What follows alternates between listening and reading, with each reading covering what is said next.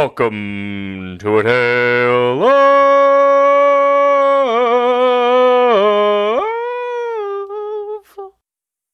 Tribals.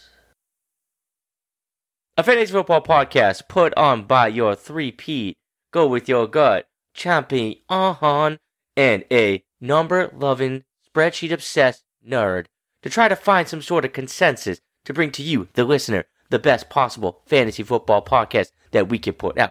Who am I joined by? Whoa, Todd, loving the energy. You're joined by Dave FF_Spaceman, right? Todd, this is a fun show we have. We're kind of doing a little something different tonight. And we should also do a shout out to our perennial +1, Sean. Sean had a little procedure done. Still under the weather. Has been out for a couple weeks now. Sean, hang in there, buddy. Hopefully me kicking Todd's ass in this draft will cheer up your spirits, my friend. He's definitely just milking it. That's all that's happening right now. He's totally just milking this for sympathy. And just so we can watch more Spider-Man cartoons on Disney+. That's all. That's why he's doing this.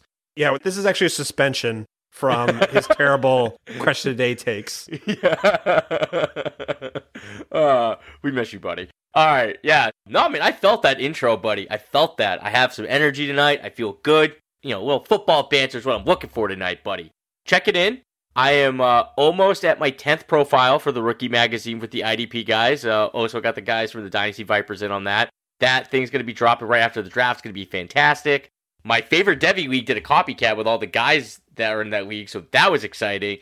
And then the next day, Duchesne's invited me to join a Devy startup that's commissioned by Levi Valentine, the host of the Fantasy Players podcast.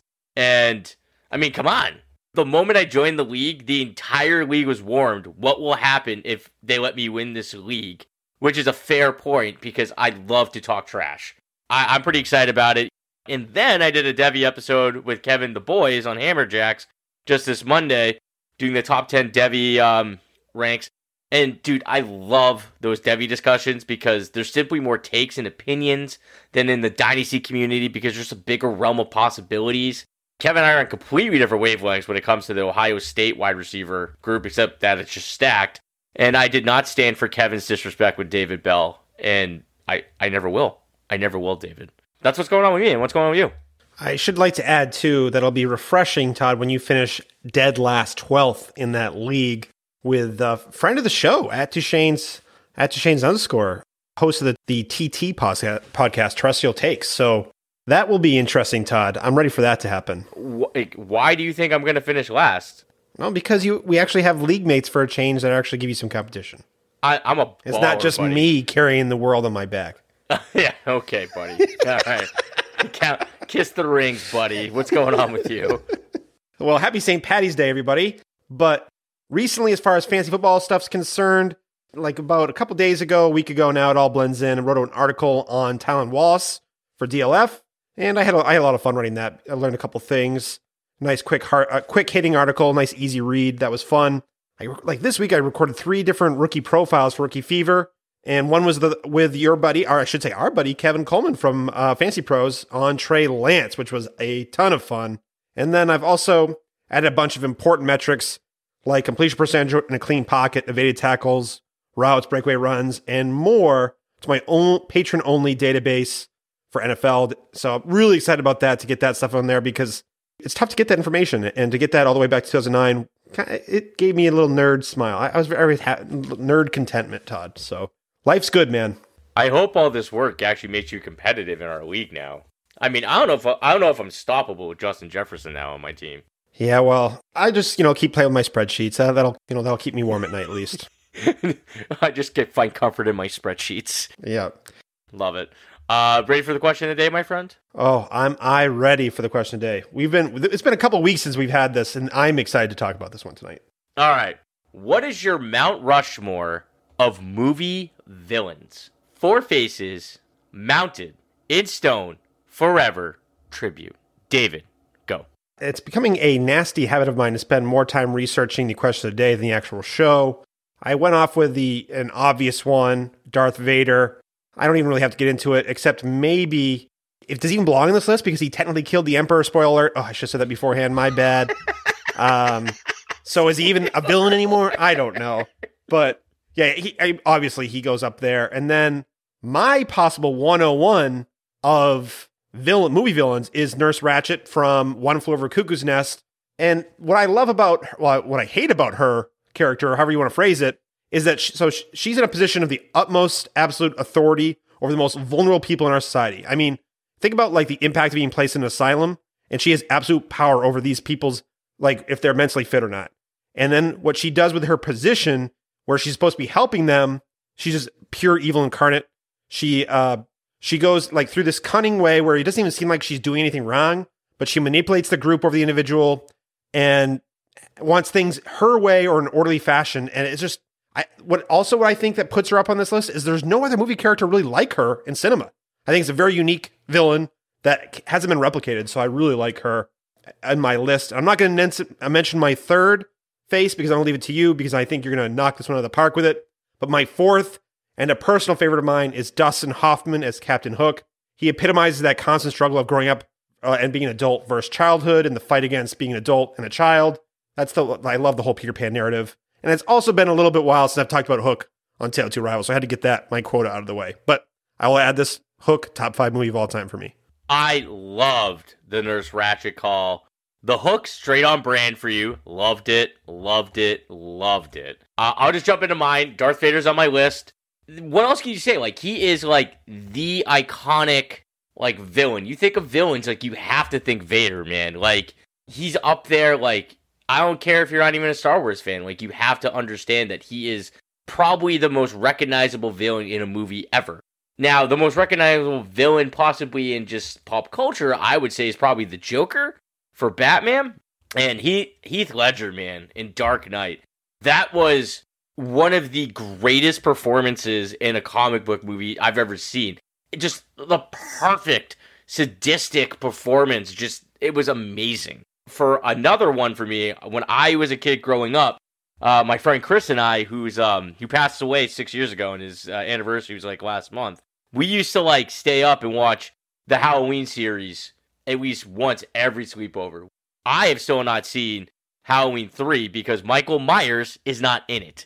And that's a travesty. It's like poison candy or some crap. Michael Myers is definitely on the Mount Rushmore of movie villains. Dude was a savage. Just didn't even have to run to kill people. Just terrorizing. Just creepy as all hell. Michael Myers is on there. And like Dave said, also on his list, on my list as well, Keyser Söze. And Usual Suspects. I was talking to somebody the other day, they hadn't seen that movie, and I said they hadn't lived yet. Kevin Spacey just put on an unbelievable performance in that movie. And the greatest trick the devil ever pulled was convincing the world he didn't exist, Dave. And then, poof, he's gone. Love that movie, dude. I also have to say, you didn't ruin anything with it, but just people are going to love that movie if you haven't seen it. It's a must. Go watch. I'm sorry. If I ruined anything for that movie, I'm sorry. That movie came out like 30 years ago. You didn't ruin anything. No, but, I ruined nothing. But I feel like sometimes that movie can go under, especially, Todd, we're getting up there in age now. They're these youngins. We have to educate them, That's true. Yeah, absolutely. Usual Suspects, must see. 100%. All right, that was a fun one, man. I will say, though, that's one I really wish we had a Sean take. I think we would have got some really interesting... We would have got, like, a bizarre answer from, like, some Kubrick movie that's, like, obscure. I just know it. All right, you ready for the topic, man? Let's do it. I will say before we move on, though, Jaws almost made my list, but I don't know how I could have fit that mouth up on the... Oh. It's the scariest movie of all time for me because I That's a savage take. I like that one. It's so hard. It was hard to leave it off, but... I actually was really happy you put Nurse Ratched on there. She actually was in my contention. And I was stoked somebody else thought of her that way. So that's good stuff. All right. So, there is an insane amount of free agent shows coming out right now. Like, staggering amounts. So Dave came up with this awesome idea of we do a free agent draft. And you don't need to twist my arm into doing a draft in any day of the week. So what we're going to do is we're going to go through the free agents, and we are going to give our takes, but we're going to draft them for a dynasty squad. So Dave and I are going to build a dynasty squad that's super flex, tight end premium, PPR squad, Don't worry, we worked out the scoring settings because as we were developing the show sheet, David was very concerned about this fake draft and how we're scoring it. Like, we're not actually going to play these teams, but Dave definitely wanted to make sure he got the scoring all set. Dave, do you feel good about, like, our scoring settings now? Like, you're good? Yeah, well, Todd, part of my strategy is understanding the scorings. I mean, my buddy Scott Connor from the Dynasty and Chill podcast, it's like his philosophy is number one, you got to know the lineup and the settings. That's like half your strategy comes from that. So, yeah, Todd. And I'm glad we worked out that third round reversal to make this thing fair. Yeah, we did. So we are going to do a third round reversal. So essentially we're going to have one QB, one super flex, 2 running backs, 3 wide/tights. So it could be a wide receiver or a tight end and a flex. We're going to flip a coin and then we're going to see who gets first pick.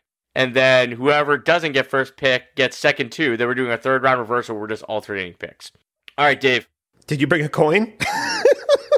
I did bring a coin. I'm flipping in the air. All right, call it. Heads. It's heads. What do you want? I'll take. I'll defend. No, I'm just kidding. I'll defer. No, I'll take the 101. All right, man. Who do you want? I'll take Dak Prescott for the Dallas Cowboys, who is returning. It was never in doubt for me. I think it was unrealistic when people started talking landing spots for Dak. It was always Dallas. And Dak currently, for me, is probably my QB4 overall right now in Dynasty. What he did on a per-game basis last year, and people are like, oh, he's definitely going to regress. That you can't keep that up. And yeah, could he regress? Yes, possibly, because he was uber efficient. But look at his touchdowns. His touchdowns were only like 4.5% off the top of my head. He did not have an extremely high touchdown rate, didn't rely on too much rushing or rushing touchdown. It was just pure that Dallas defense stinks, and they had to throw the ball. And I'm sorry, I don't see Dallas's defense getting any better, and they're going to need to, in order to win games, they're going to have to throw the ball with those weapons. So I'm easily taking Dak in this format. Yeah, man, Dak got paid 4 years, 160 mil. He's my QB6. I could definitely see that changing at some point, going up, not down. That's his floor, the QB6 for me. And he's locked and loaded with the boys, man. And obviously the biggest benefit of this is my boy CeeDee Lamb. He's going to have an elite QB, chuck him the ball for the next 4 years. Sky's the limit. Love it. Love it. Can't wait. Todd, I have to say, did you know, I think Dak Prescott, every year he's played in the NFL, has been a top 12 QB. That is 100% correct, David. That is 100% correct. Which is unreal, if you really think about it. Where he came from the draft, and last year, I guess you have to go from a points per game standpoint, but that's pretty freaking special what Dak has done, and that kind of floor he's giving you at the quarterback position. That's unheard of as far as a floor.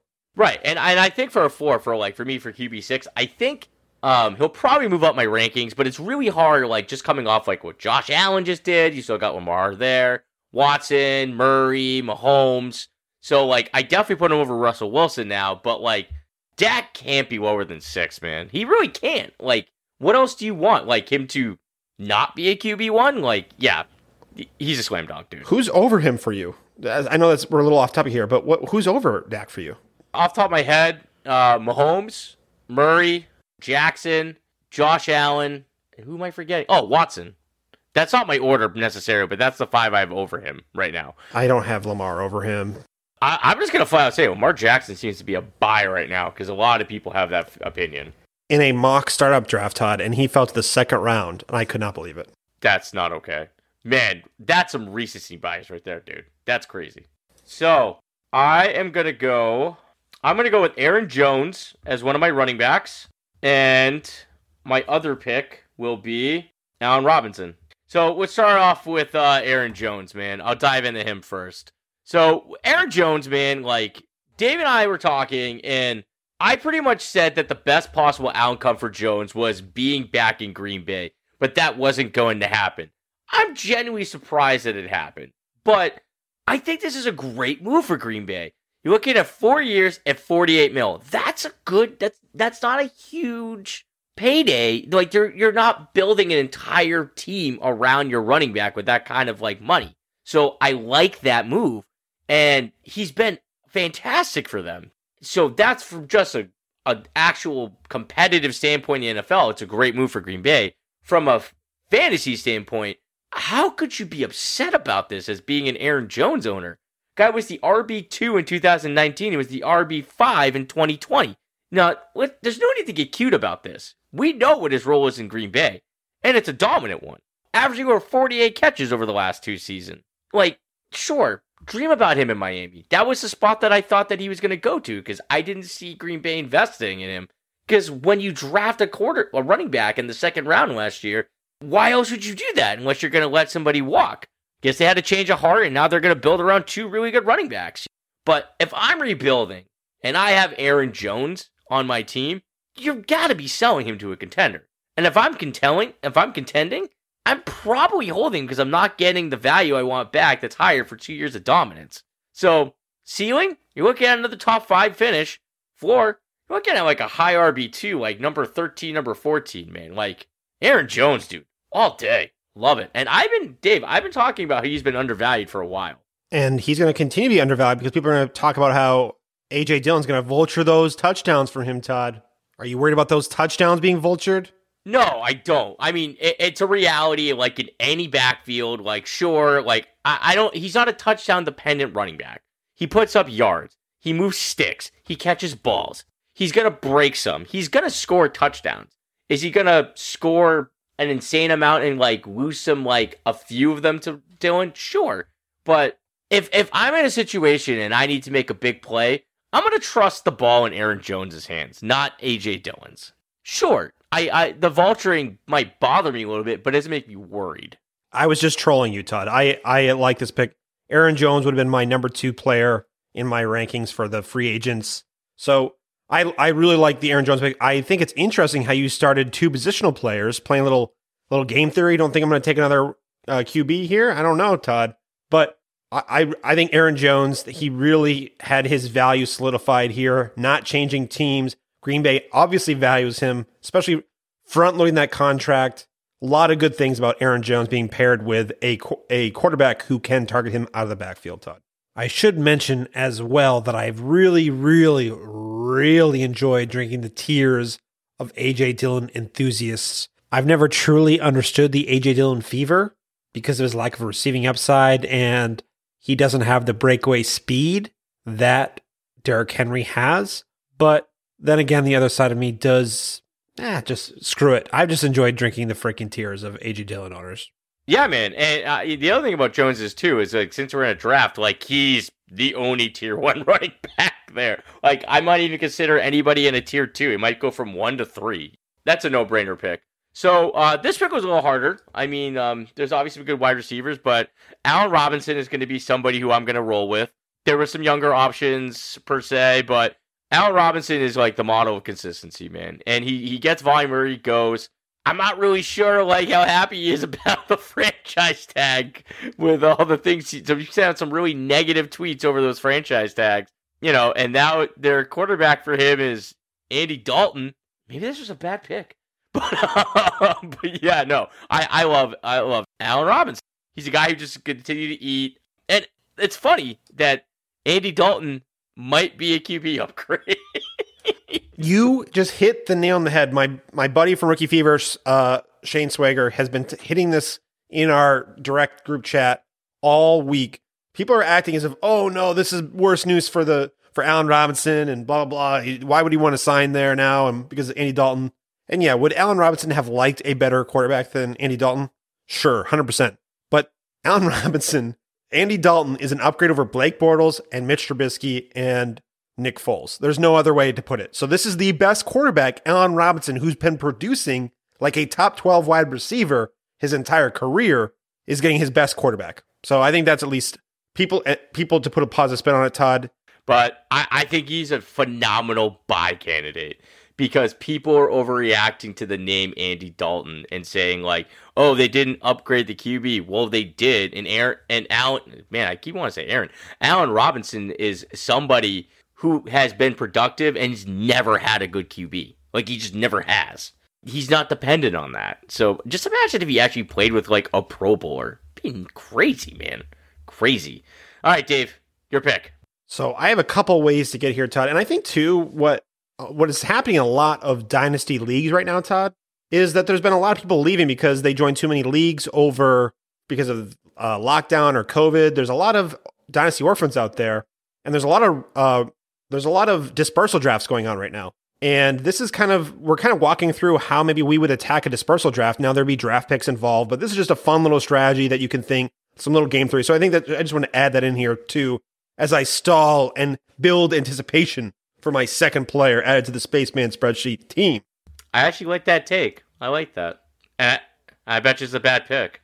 So who is it going to be, Todd? And now there's a couple different ways I could go here. I could go quarterback and try to get the top 2 quarterbacks on my team and play it that way, or knowing that we're the only people on the market for quarterbacks right now, I could wait because just the quality quarterbacks aren't that great. And I know that only one player, I could still get another one if you went quarterback next.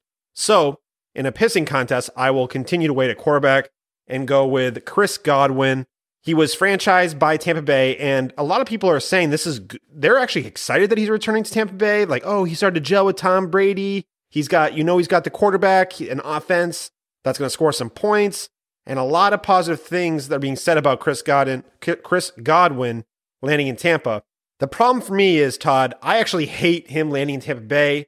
Now, we heard the narratives that this is a good thing, but he was a low-end wide receiver 2 in fantasy points per game last season, 32nd in targets per game, 19% target share of that offense, and he's not even dominating the air yards. I love Chris Godwin's talent. I think he's a stud. I was hoping he would have been the wide receiver 1 in this free agent class. Disappointed, and I understand why Tampa Bay re-signed him, but he has a nice floor being in Tampa Bay, but man, the things that could have happened, I still like me some Chris Godwin. I think he's the best available player left out of this pool. Yeah, I can see where you're coming from with that. I think saying he has a nice floor in Tampa is the best way to put it. It's a good offense. You still got Brady there. They had some success, obviously, winning the Super Bowl. And consistency is something to be said about consistency. I think Jacksonville would have been unbelievable with him as a wide 1. The idea of him being in Cincy, playing with Boyd and Higgins would have been pretty cool. Obviously, with Burrow throwing the ball. But with Tampa, I think the one thing that we tend to overlook is, last year was rough. But Chris Godwin was a top 6 wide receiver preseason last year. And that's from what he did in Tampa in 2019. So I feel like we got to pump the brakes here a little bit and just remember that he's a player that he became a huge player when he was in Tampa. That's why people fell in love with him. Yeah, I mean, I get where you're coming from. There's other places I would have liked to have seen him go, but I don't think I'm as low on the spot for him, and I do see him in with a nice bounce back. I think he's a guy in your leagues. You should be kicking those tires to see how that manager's feeling. If they're frustrated, I wouldn't blame them. Maybe they have similar feelings to Dave about this, and know what your price is that you're willing to move for Godwin, because I do think that he's a guy to explore trying to pick up. All right, Todd, just a quick question for you about Chris Godwin. I don't think I would have him as a top 15 dynasty wide receiver for me right now. That's how low I am on Chris Godwin after being incredibly high on him a year ago. That's my problem. Is he a top 15 dynasty wide receiver for you? Most likely. I remember when we made our top 12, he was close. He was in consideration. Wasn't he in your top 12, or was that Sean who had him in his top 12? Sean had him in the top 12, and he was... Yeah, you had DJ Moore. That's what it was, right? Yeah, he was on my 13 or 14, but I think now if we add in the rookies, I'll take Jamar Chase over Chris Godwin any day of the week right now. Oh, okay. If we're adding in rookies, then it becomes a little bit more of a conversation. Well, actually, that's not true. The only rookie I'll take over him is Jamar Chase. That's the only one that I'm going to be that bullish on. But other than that, he's probably around 15, if not, flirting around that 16, 17 range. And that's a drop, man. And that's only after, 1 year, and he was banged up. He only played 12 games. So there's a possibility that there's a buy window there. I get where you're coming from, man, but, we could be wrong. And he could be a value right now. And also, too, we have to remember, you got to always just bet on the talent. And I'm a strong believer in Chris Godwin's talent. So I think that's why I went with Chris Godwin here, is because I really like his talent. And two, you did see him get hot down the stretch. He had that broken finger. There's a lot of there's a lot of things that you could say why things didn't go his way. So going to next year, he could building up some better value heading into free agency and land on another team. And this is dynasty. 1 year, bet on the talent. Concur, sir. Concur. All right. Next pick. With my third pick of the free agent dynasty draft, I select Kenny Golladay of no team. So Kenny Golladay is a guy that we're all kind of figuring out where he's going to be. There's a lot of rumors about him ending up in the Giants. By this time this comes out, he might even be signed by then. Golladay is a guy that's like going to stretch the field. He could be a wide receiver 1 off the bat anywhere he goes. He's got an unbelievable vertical game. He's going to be able to just eat in any offense. I love Galladay's potential, and the best thing for Golladay is just getting the hell out of Detroit. Please just get out of that dumpster fire of an organization. I hope all the IDP guys that are Detroit fans are listening now. It's a hot mess. So Todd, then on the reverse though, but then there's rumors he's going to land in New York for the New York Giants. Is that any better? No, I think it's kind of the same thing you just said about Godwin, man. I'm betting on the talent. To me, like, he's the kind of guy that I feel like it's kind of a little bit like Allen Robinson. Like he's so good that I feel like he could be just about anywhere and produce. You know, he produced in Detroit, and it was not a phenomenal situation. Stafford's a good QB. Don't get me wrong. I would never disrespect Matt Stafford. You're borderline. We're about to, Todd. Borderline. I could hear it in your voice. You're about to say some bad things. I pumped my brakes, buddy. All right. But my point being is that, like, I just think that Golladay is such a phenomenal talent. He's got the size, he's got speed, he's got the body control, the athleticism. He's a phenomenal red zone target. He can catch the ball anywhere on the field. I just love the idea of Golladay just about anywhere. And the Giants might be one of my least favorite spots because, like, I just don't get excited about Daniel Jones at all. But if anybody can make him look good, it's Kenny Golladay. So, yeah, man, I'm just going to bet on the talent and go with Golladay. The thing about him landing in for the Giants is you're going to see that these even on bad teams with bad quarterbacks, because that's what Daniel Jones is. I want to reiterate that. He's a bad quarterback. These alpha-type wide receivers can still maintain that kind of production when they don't have a lot of other competition for targets. When they're the solo alpha, I'm not worried about Sterling Shepard. I'm not worried about Evan Ingram or whatever wide receiver they could possibly draft if Kenny Galladay's there. So that's the one positive thing. Now, I think people need to remember that Kenny Golladay is only 6 months younger, I think, than Allen Robinson. He's getting up there in age, and I think he's probably still a lot. He's definitely going to be a top 24 wide receiver for me in Dynasty, wherever he lands, most likely. But I don't ever see him sniffing top 12 Dynasty wide receiver value again. Do you? Probably not. And I don't think that doesn't mean that, like, that Galladay's not a great asset. I think that more speaks to the depth of talent as a wide receiver. Cracking the top 12 of that position is difficult now. Yeah, I'm not trying to say either that I don't like Golladay. I just think trying to get an outlook of maybe, where his future is kind of lays, I think, is what I was trying to get a... I think my point is more like it's okay to want to invest in somebody that won't be a top 12 wide receiver. He's probably going to be able to be in that somewhere between that 15-20 range, and that's going to be phenomenal production. And that's the kind of guy that I'd be looking at wanting to have on my team over a lot of running back twos. That's the kind of guy that I'm going to look at that's going to be consistent for me, and I'd rather be building around him than throwing a dart at a running back two, man. So I think Kenny Golladay is totally worth an investment, but I do agree that I don't think top 12 is probably realistic at this point. All right, Todd, and this is exactly how I thought this was going to go with you going Kenny Golladay, and that leaves me my guy, Juju Smith-Schuster. Juju had an 8 out of 8.8 through his first 2 seasons in the NFL, and then he had a 10.1 with freaking Mason Rudolph throwing the ball in 2019, and then in 2020, a 5.6 ADOT. And Matthew Harmon can say whatever the freak he wants in reception perception, but how are you going to be Juju still finishes the wide receiver 16 last season with Chase Claypool and with Deontay Johnson there and a hobbled Ben Roethlisberger, terrible offensive line, no running game, and Juju finishes the wide receiver 16 at that ADOT. That's insane. I know there's a lot of touchdowns involved, a lot of volume in that offense, but a lot of things I like about Juju Smith-Schuster. And especially, if people go back and look at his route tree on Next Gen Stats from 2018, he is not just a slot wide receiver. He can play. He can win in other parts of the field. And does he do well in the slot? Yes, he does. And he's a bigger slot. He won't even be 25 until late November. He is a stud. Now, I will couch that and say I don't think he has the top 5 dynasty wide receiver upside that I thought he did at one point, coming off of that huge season as a 22-year-old. I don't think he's got that kind of upside, but I do think he can be a low-end wide receiver 1, high-end wide receiver 2 for dynasty purposes. I mean, he was a wide receiver 16 last year and not an ideal situation. And just think how amazing. And I don't think KC is realistic. New England, not anymore. Green Bay still could happen. The Chargers could definitely happen. Maybe not Washington anymore after they signed Curtis Samuel, but even Detroit as the one there. A lot of great places, but just imagine Juju with an elite quarterback in Mahomes, Rodgers, or Justin Herbert. A lot of things I could like with Juju. And I'll bet on that upside, especially with free agents. Now, he could land in Baltimore or a less desirable situation, but give me some Juju, Todd. You knew this was coming. I did. So I knew if I didn't take Juju, you were going to take Golladay anyways, honestly. So I was picking between those two. But, dude, I love me some Juju. I'm really excited to see where he lands. I'm with you that I'm still high on him. I still see him as...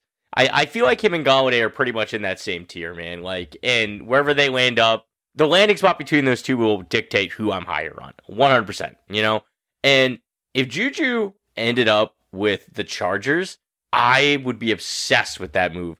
That would be like Dancing with the Stars wide receiver additions with the freaking footwork that those guys have with the route running, man.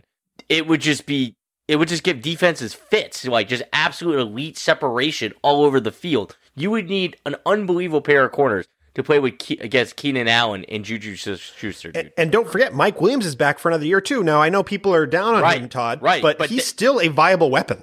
And he's going to stretch the field. And he's going to stretch that field, dude. And then you still got Eckler, who's the best receiving back in football. You know? That'd be amazing. And then clearly you got Herbert. Big part of that narrative.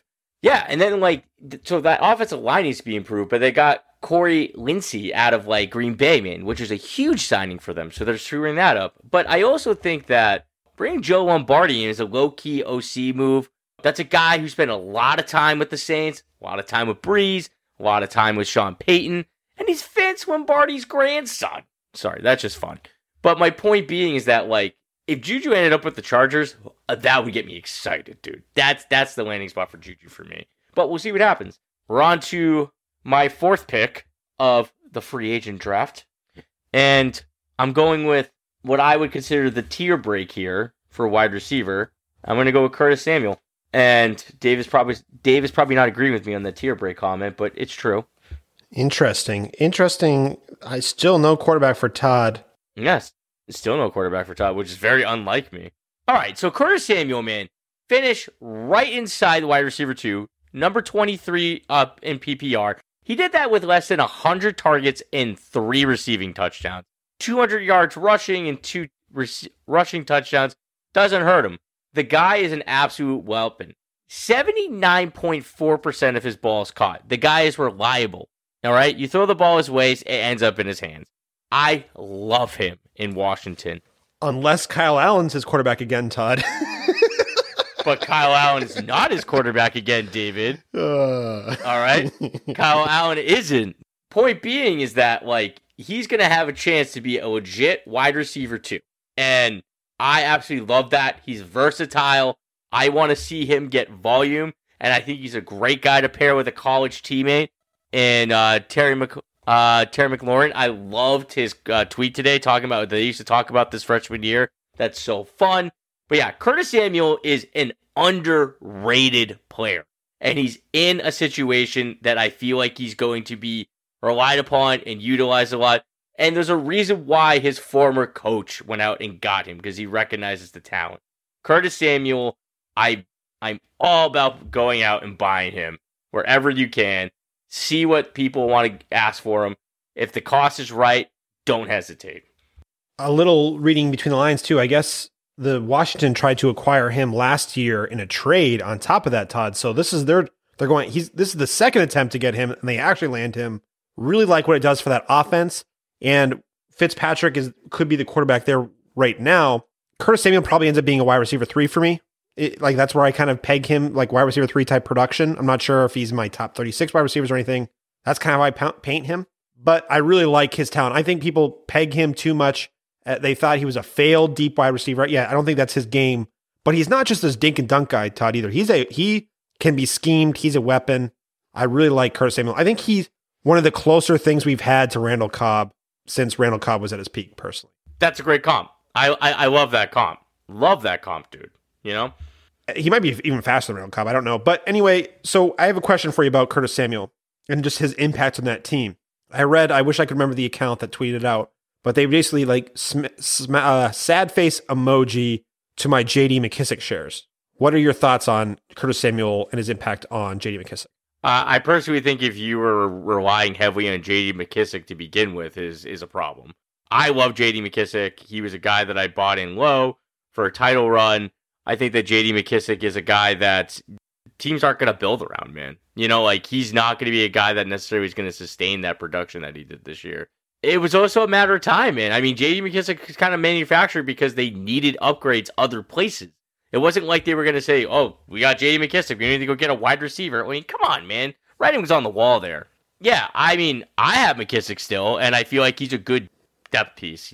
Depending on what happens, like if an injury spoke up, then like he could be good. But if you're relying heavily on JD McKissic as like part of your lineup, that's a mistake. Really, the reason why I asked is because I want to answer. I always said the actual problem for JD McKissic was the second they cut Alex Smith. I think that really inflated his value last year as someone who didn't throw the ball down the field a lot and had him as a safety net. Now I still think JD McKissic, will catch ball, like will be a target this year out of the backfield, but I think Curtis Samuel there isn't what the real nail in the coffin for JD McKissic's value. It was Alex Smith.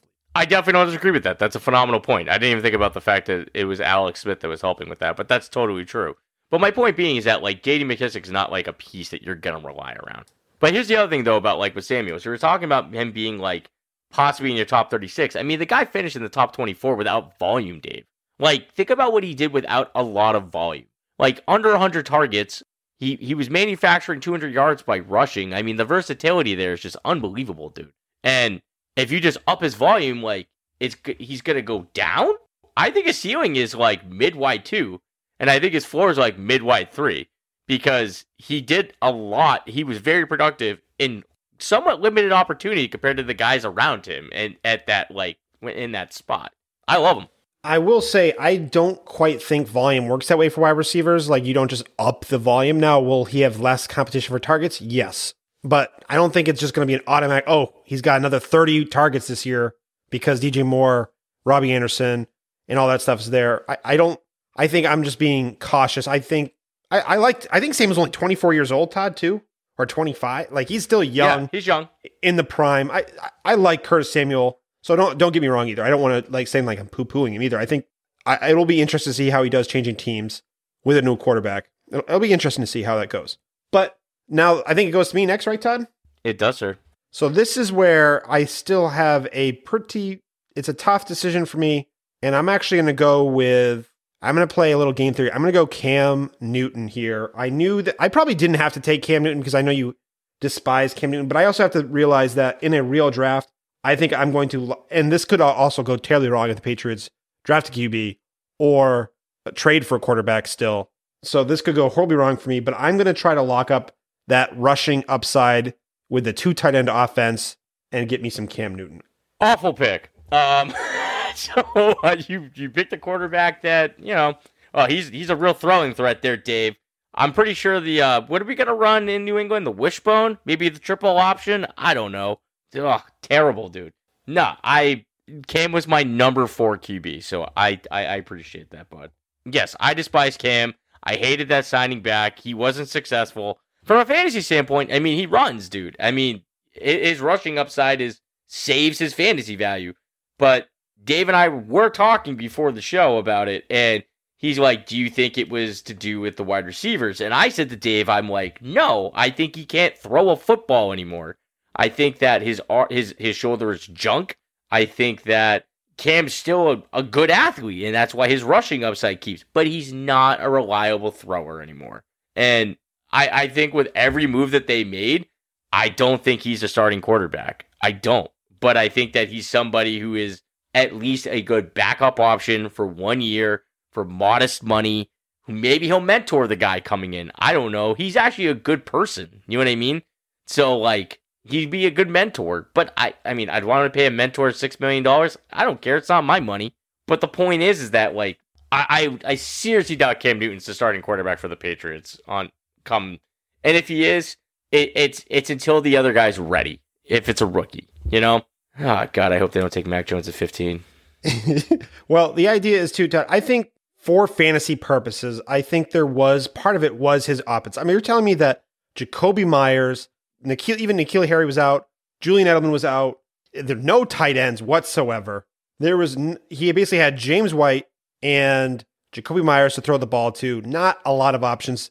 At least he's got Hunter Henry now, and Jonnu Smith, they are not deep targets that's in Cam's wheelhouse. So even I do hear you, there is a risk of Cam not being the quarterback there, but are weapons in New England now that at least will make Cam at least a little bit better. And when I made this pick, I was thinking in my head, I could double up the quarterback position after I take Cam Newton, failing to realize that we're only drafting the starters for this position, so I cannot draft another quarterback of this, meaning you can wait forever, draft a quarterback. Not the best move, Dave. Yeah, so I'm regretting my Cam Newton pick, but I'm more optimistic with Cam, and I'm just more optimistic on Cam than everyone else because I love rushing upside. Oh, I don't disagree with that at all. I don't disagree. Like, all the upgrades are not going to hurt him, but at the same time, like, I just don't think he's good, and I don't think that he's going to be the starter. That's why he was 4 for me. Yeah, but hey, to each their own, man. I mean, you can't deny the rushing upside, so I can't say I will say it's a bad pick, but I can't say that I'm not 100% like honest about that because I just can't stand him because I'm a Patriots fan. So yeah, all right, on to me, David. With my 5th pick, I'm going to sew up with who I think is the second best running back here, and I'm going to take on Chris Carson. Model of consistency, still don't really know where he's at yet. I think no matter where he lands, he's either the lead back or taking a good share of that backfield. I think the best thing for him would be like staying in Seattle. It doesn't really seem too promising at this point.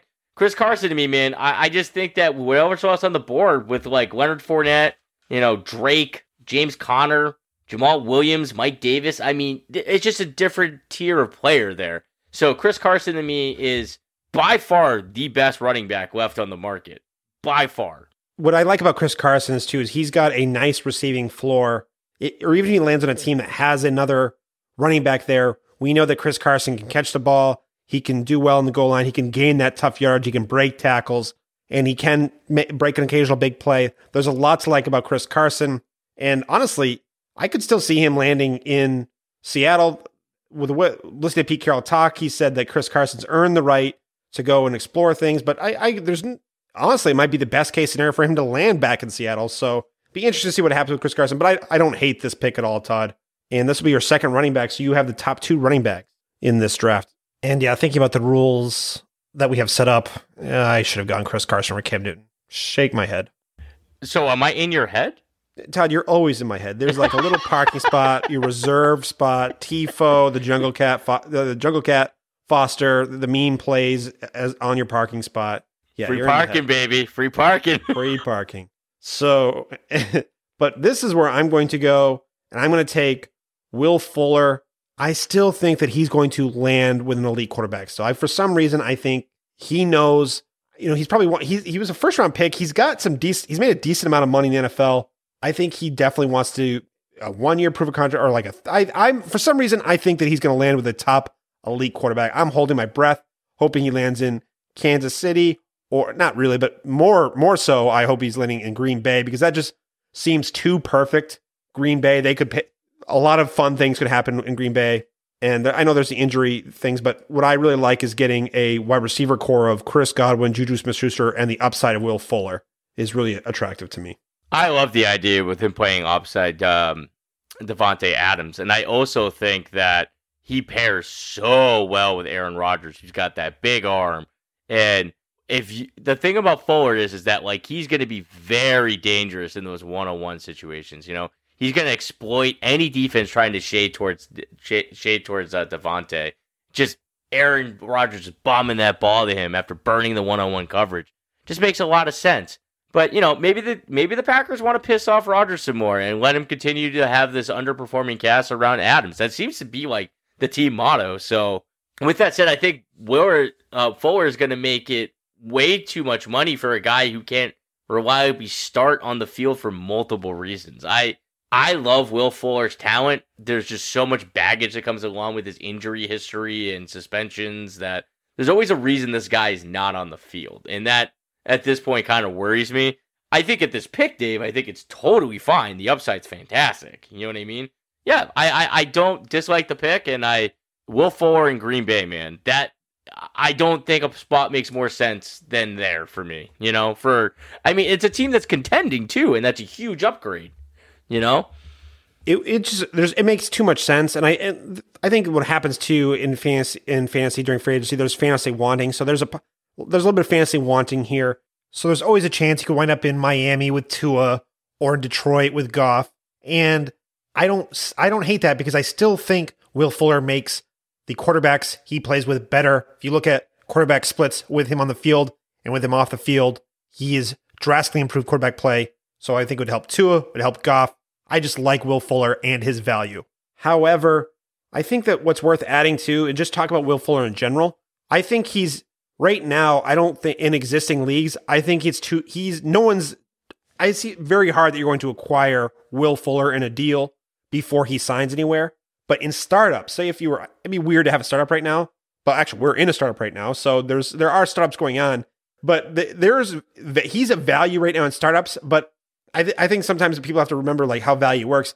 In existing leagues, I don't think a lot of people are trading Will Fuller, but where he's going in startups, he's a massive buy at where he's going. I don't remember off the top of my head, but yeah, in startups, he's a great target. All right. So with my 6th pick of the free agent dynasty draft, I select Jonnu Smith for the New England Patriots.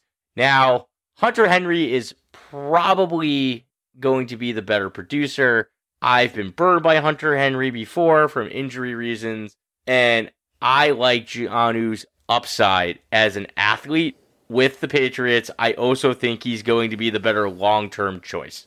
So we're looking at a guy, 25 years old, flashed all over the field, was on fire at the beginning of the season, finished the year with 41 catches, 448 yards and 8 TDs. I love him in the New England offense. I just really hope they get somebody who can actually throw him the football. Yeah, this is a potential pick for me. I don't think he's a guy that I want to go buy right now because I think people are very hyped about the move. I think you want to let the dust settle, let that sink in, let people kind of let the excitement die down a little bit before you start trying to go and get him. But I do think that he is a phenomenal asset, particularly in 2 tight end premium league. So this is a tight end premium league, so I really like Jonnu in my flex spot. So the only problem that, Todd, is that in a scenario where I don't have to start a tight end, I think he's devalued a little bit. In any format where you don't have to start a tight end, or you only have to start one tight end, I think the tight end value is devalued, even in a premium, like only a 0.5 premium.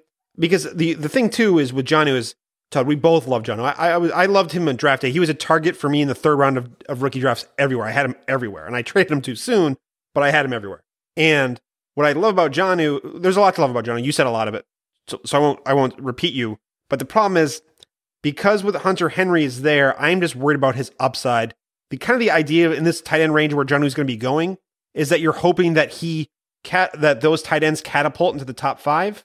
And I just don't ever see Jonnu now because of the landing spot, unless they get some dynamite quarterback.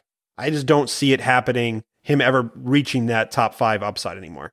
Yeah, I mean, I could see that, man. I get that. I'm going to go on the opposite side of that and say that I do see him having that top 5 upside. I do also seeing Henry having tight end 1 upside. I don't really see what wide receiver is threatening these two into not being the 1 and the 2 for New England right now. I mean, so for me, my flex spot for a guy that I like that's for high potential, yeah, I like Jonnu. And I also think Jonnu's going to eat in that red zone. I think he's proven that he's a red zone target already with 8 TDs last year, and I think that he's going to do the same thing in New England.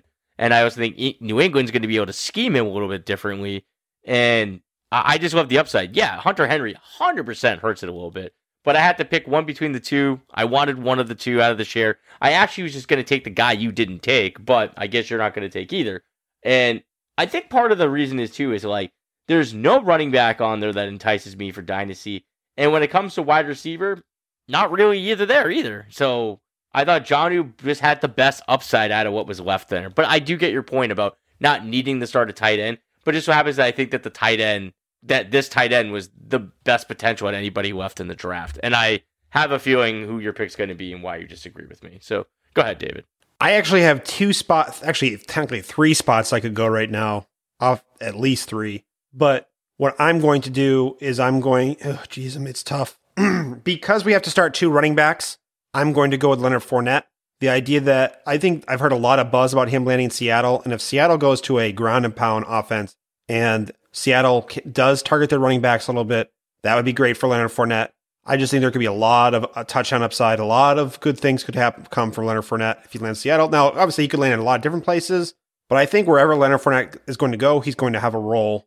And the idea is this is a dynasty league, so I could probably target running backs in a different way, in a different spot, but at least to have Leonard, if Leonard Fournette doesn't play out for me, but the idea of just at least having one running back who could at least have a starter role, I'm going to go with Leonard Fournette. Yeah, I mean, that's kind of a no-brainer. Like, Fournette's by far the best guy left on the board. He had a little bit of a rebirth with Tampa a little bit. Definitely showed that he still got some legs there. Just on Fournette in general, he might have some of my favorite high school football highlights. They are fun to watch, by the way. That's just a little side tidbit. But no, man. Side tidbit, Todd. Come on. The people playing at home are waiting for you to reference some kind of high school tape. So that's for the listeners right there. The bingo cards. There we go. Man. Yeah, man. Get your bingo cards out. I reference high school highlights. So Leonard Fournette. DJ Ugalele, here's another one for you.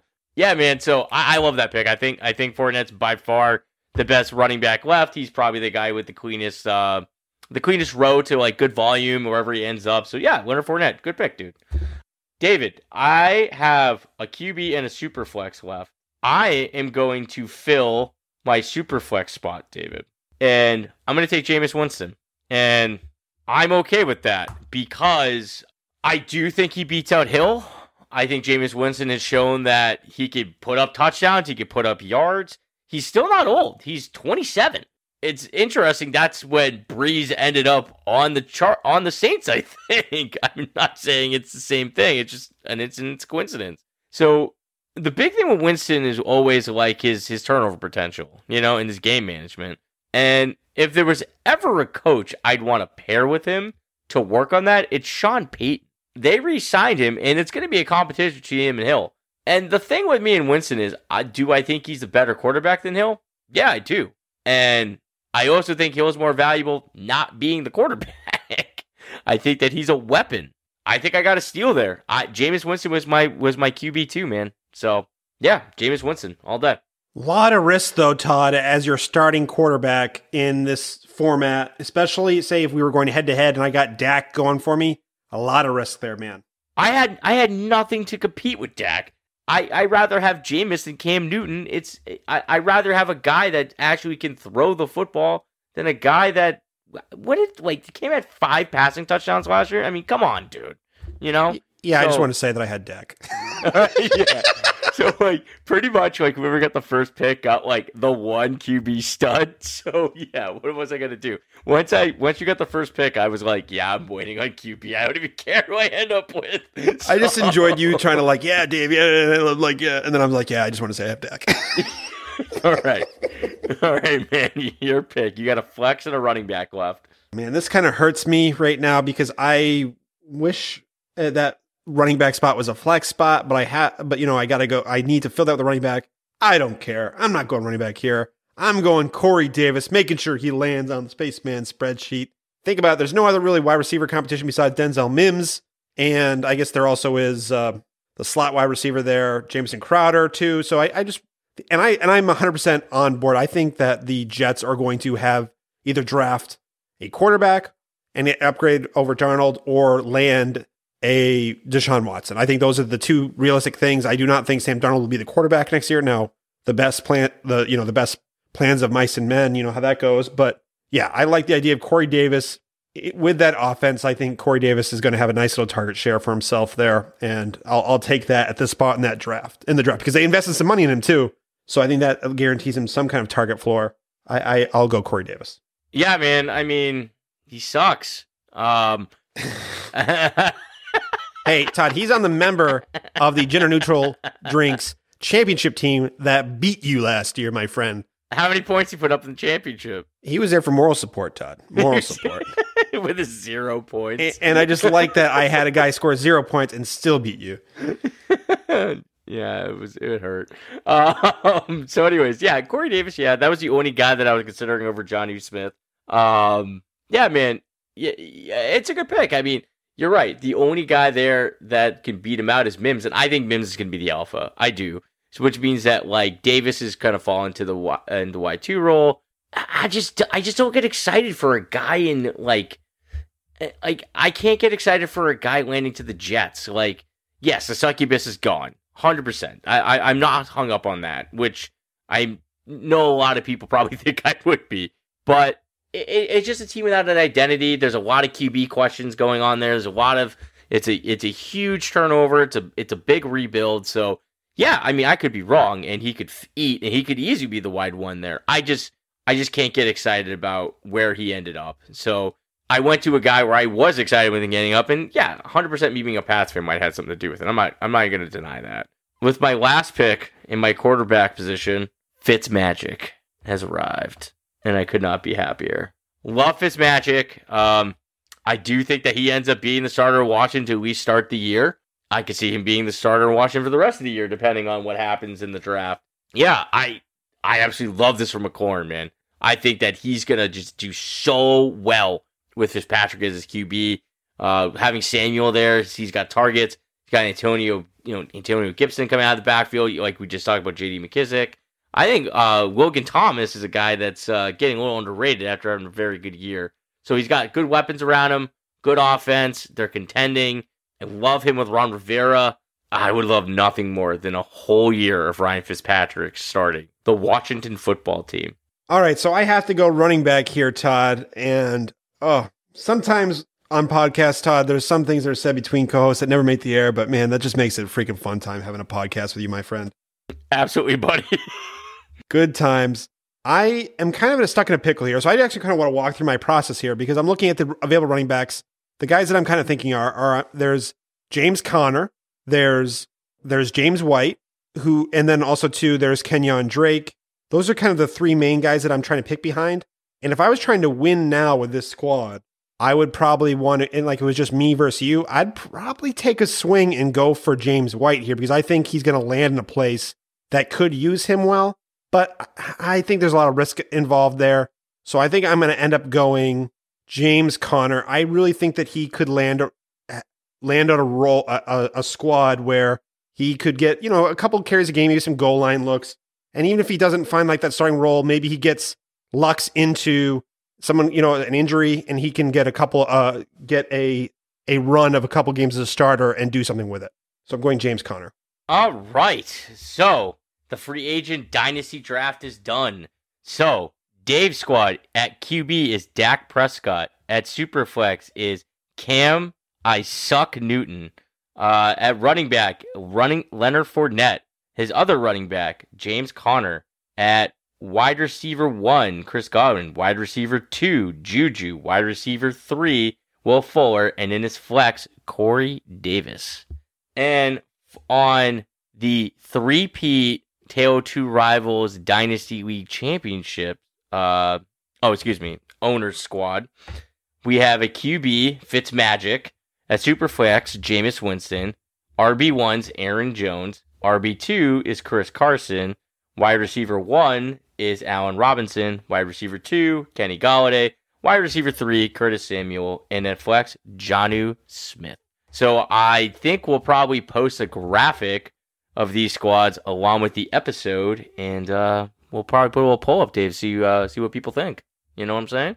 Yeah, and I think what it's really going to come down to is how maybe Corey Davis versus Jonnu goes, because I think, I'm going to get the quarterbacks.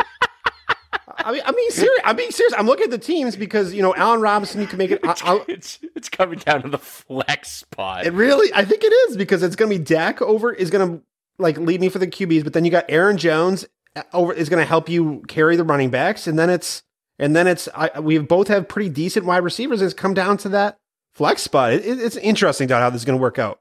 I like it. I like it. It was a fun show, man. It was a good idea. It was a good format, buddy. Little different. This was just a different way because we get it. Everyone is talking free agents.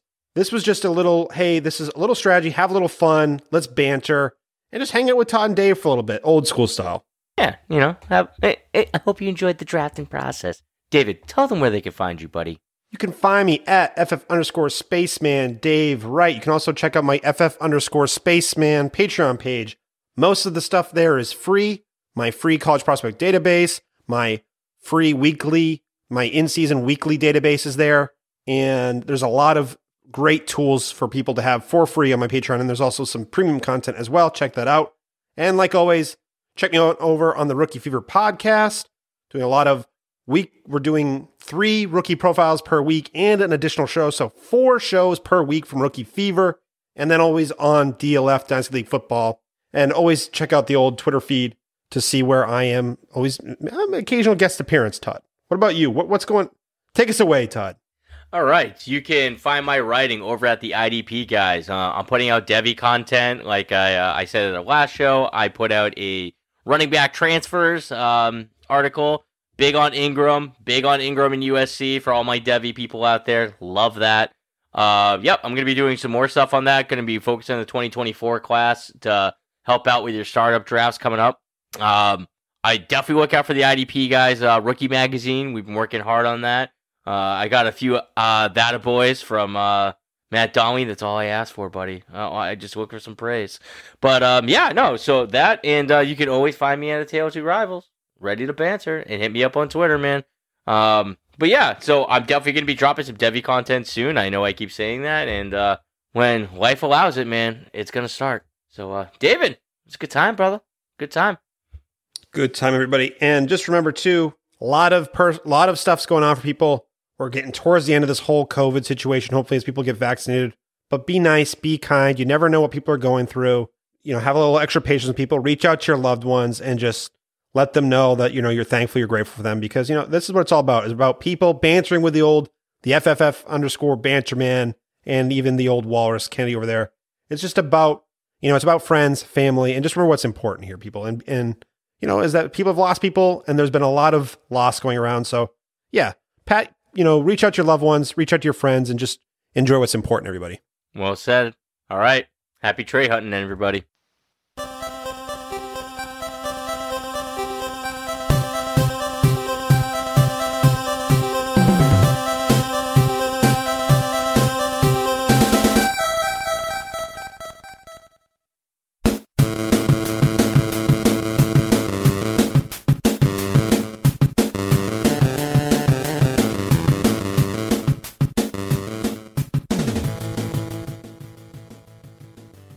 Oh, Todd Foster.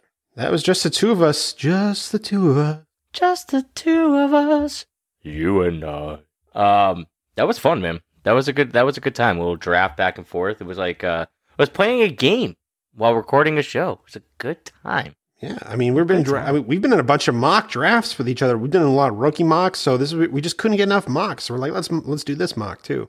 Did we ever tell the story live about, when you fooled me? Did we get that into an episode? Oh, no, we didn't. Yeah, so what was funny is Todd randomly joined a rookie mock. We both happened to join this rookie mock. And Todd, in the chat, he's like, oh, he switched to be in front of me in the draft. He's like, oh, I'm going to snipe Spaceman. And so I typed in the sleeper chat, I go. That was a flawless impersonation of my voice, by the way. Flawless. I'm going to snipe Spaceman.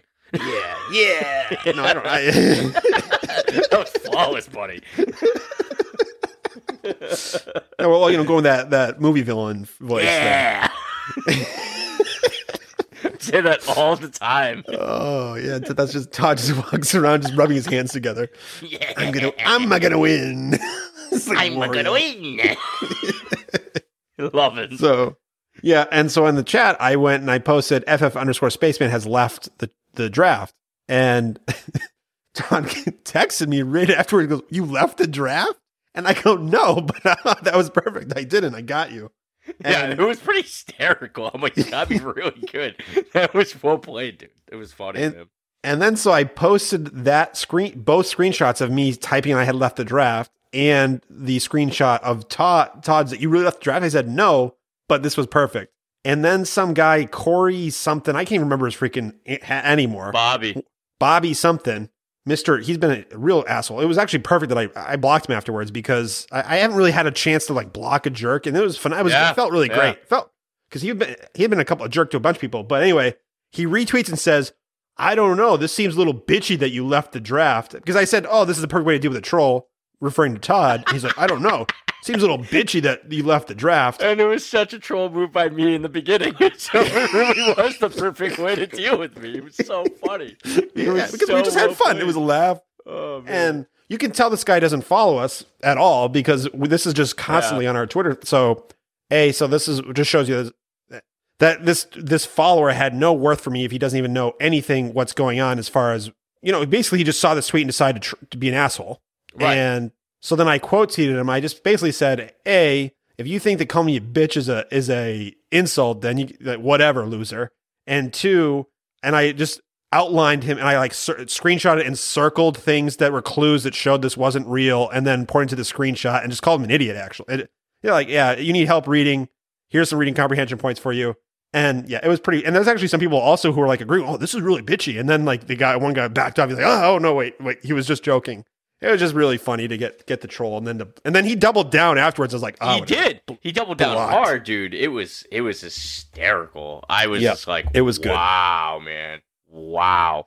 But yeah, no, that was funny, man. That was funny. That was good times. And by the way, Leatherberry equals Jonathan Adams Jr. Can we just make that a thing that trends? I'm dying to get that to trend, dude.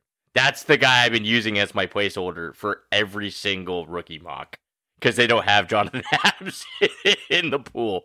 So, and I know the director of Sleeper listens to us regularly. He's probably a friend of the show, Todd. Well, Maybe not anymore because I always crap on Sleeper. But if you're still listening, my friend, I just wanted to say, can you please also add Isaiah McCoy? Please? You've got some of the most random wide receivers I've never heard of before in my life, but you don't have Isaiah McCoy in there. Or Jalen Darden. From North Texas. I mean, yeah, dude. I mean, it's crazy, dude. Who those are like 3 legit players that they don't have in there, man. That's crazy. Crazy. Love it, man. Love it. I'm gonna stop the recording real quick.